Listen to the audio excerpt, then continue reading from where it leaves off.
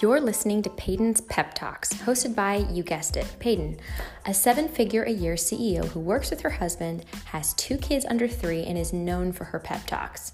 Designed for a quick pick-me-up, these short episodes will deliver a quick burst of positivity as well as a kick in the pants to get you back feeling great and ready to take on the challenges ahead of you.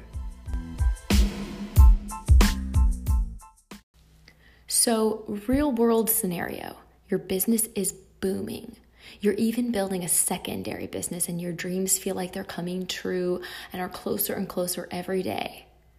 You start to hear a little rumor that there's some kind of virus shutting countries down. A week later, and your clients are actually talking about it. In fact, they're talking about it so much, you can't get them to stop talking about it. And then, to your horror, you watch as lower and lower numbers show up in attendance to your fitness business. And they start to work from home voluntarily. 2 days later, and all the socially responsible businesses are actually closing down to protect the general public. 1 day later, your town adopts a shelter-in-place action plan that legitimately shuts down your 7-figure-a-year business. That's a real scenario that just happened a week ago. COVID-19 hit my fitness business just like it hit many businesses that you probably love and care about. I'm going to share my internal pep talk on this because each day I've had to get real about how I'm going to plan to lead my family and my business and team through this uncertain time. Okay, so the way I see it is we only have 2 choices. Throw a pity party and sit back, watch in horror how this all unfolds each day, doing nothing proactive and acting like it's a nasty holiday forced on me. Or 2, take some deep breaths. Get ready to rally your team and lead a battle cry and charge out of this thing to gain ground and stay alive. The one thing I know is disasters, pandemics, wars, they all carry the element of surprise, and most of us aren't ready for it when it hits. That's part of what throws us off. So let's explore this. Option 1, freak out, join the party of victims who all feel like life's super unfair and just screwed them and it's out of their control. You know the old phrase, misery loves company? Well, it does. And sometimes, especially when you're forced to shelter in place like we're doing with COVID-19, company doesn't sound that bad after all. I could literally call a dozen business owner buddies of mine and throw a virtual cocktail party hosted on Zoom and commiserate with them about how scary this is and how we hope we can still hold on to our best employees and come out of this. As fun as that might sound, I'm still going to go to bed feeling upset, engaged with fear, probably even at a whole new level, and blaming the world and its leaders for placing me in this precarious situation. Basically, I'd just be feeding more negativity with more negativity. I'd be playing the victim. So let me ask you this. Have you ever heard the phrase playing the victim? The way I understand it is it's a sense that the world is being done to you, that you don't have the power to change what your reality is, that you're just a pawn in some kind of big, creepy, universal game of chess, and all you can do is live through it day by day. Is that what you believe? Maybe not if it's stated that bluntly. That sounds kind of crappy because it doesn't sound like a winning attitude. Because it's not, but that just feels inherently unattractive to us. But the truth is it's a super common mindset, and most of us don't even realize we're actually playing into this until we've already written some sappy, poor me Facebook post or Instagram live and then laughed with friends about how crappy life is. But when you're through reading the comments to your post and you hang up that phone with a friend, again, are you feeling any better? Most often not, and life is too short to hang on to victim tendencies that create fake connection around common enemies and ultimately leave you feeling sad, alone, and in a funk. You matter too much to let that continue. You deserve more from life. You're only given one life and every day counts, so let's check out the other option. The other option is you ask a simple question. How is this horrible situation for me? I'm not advising you to turn a blind eye and pretend the situation isn't dire.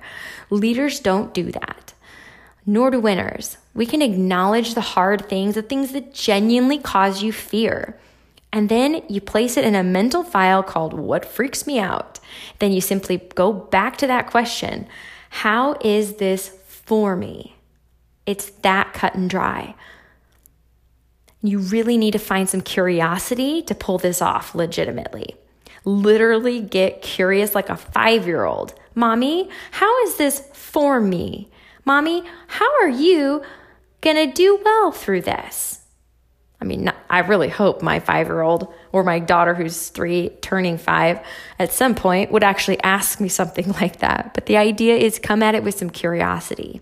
There is a way somewhere with COVID-19 shutting down your business. This is for you. You don't have to see it right away, but you sure as hell better start hunting for that silver lining, and you better do it fast.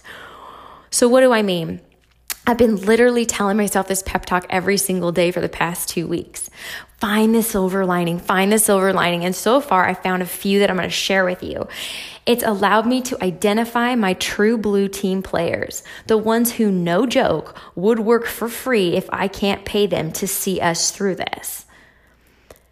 2, it's a fire. It's lit a fire under me to migrate our fitness training business online, an idea that we have shelved and kept on the shelf for literally years. But now all of a sudden, we have 100% focus and time with 10 of us focused on making remote training amazing. That would have never happened without having to close down the business. At best, we would have been able to put 1 to 2 hours a week towards solving this problem. But now I've got 40 hours per week times 10 people. That's 400 hours a week to solve the problem and make it amazing for the customer. It's also caused me to trim the fat on the expenses in our business. I look at that and I'm sitting there going, gosh, we thought we were running pretty lean. When COVID-19 hits your business, you are not lean enough. And what we have redefined as a necessary expense versus non-essential blows my mind. It's actually brought our community in San Luis Obispo closer, and even local business owners are proactively trying to help each other through this in a way I've just never seen. So the truth is, whatever it is in your life, whether it's COVID-19 or just some unforeseen total curveball, life threw you a big fat lemon and you don't know what to do with it, most of the time acting like it's out of your control and you're a victim to the situation won't serve you long term. What has been known to pull people out of a victim state is to hunt down that silver lining that results in a better you, a stronger you. And when you look back, you're going to have nothing but pride for how you showed up and how you executed day in and day out. Because at the end of the day, how you show up for yourself, your family, and your coworkers in a time of crisis is something that people will remember for a long time.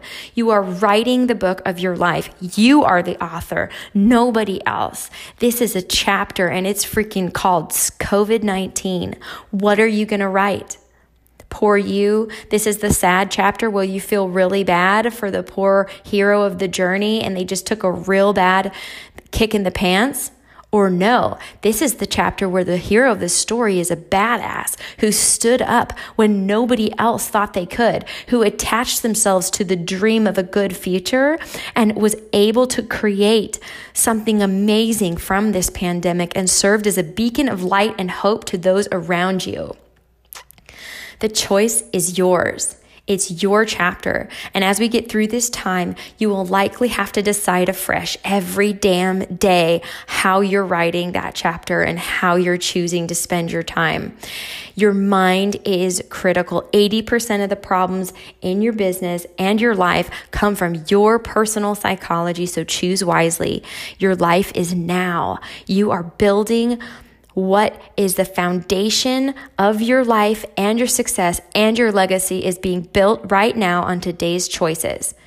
You've got this. In fact, you were born for this.